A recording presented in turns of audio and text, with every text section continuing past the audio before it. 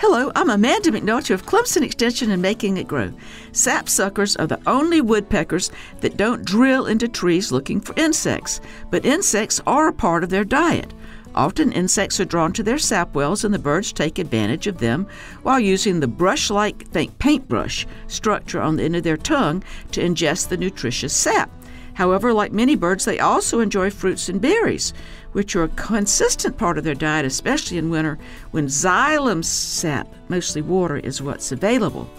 The insects attracted to their sap wells are especially important for adult birds to feed to their young.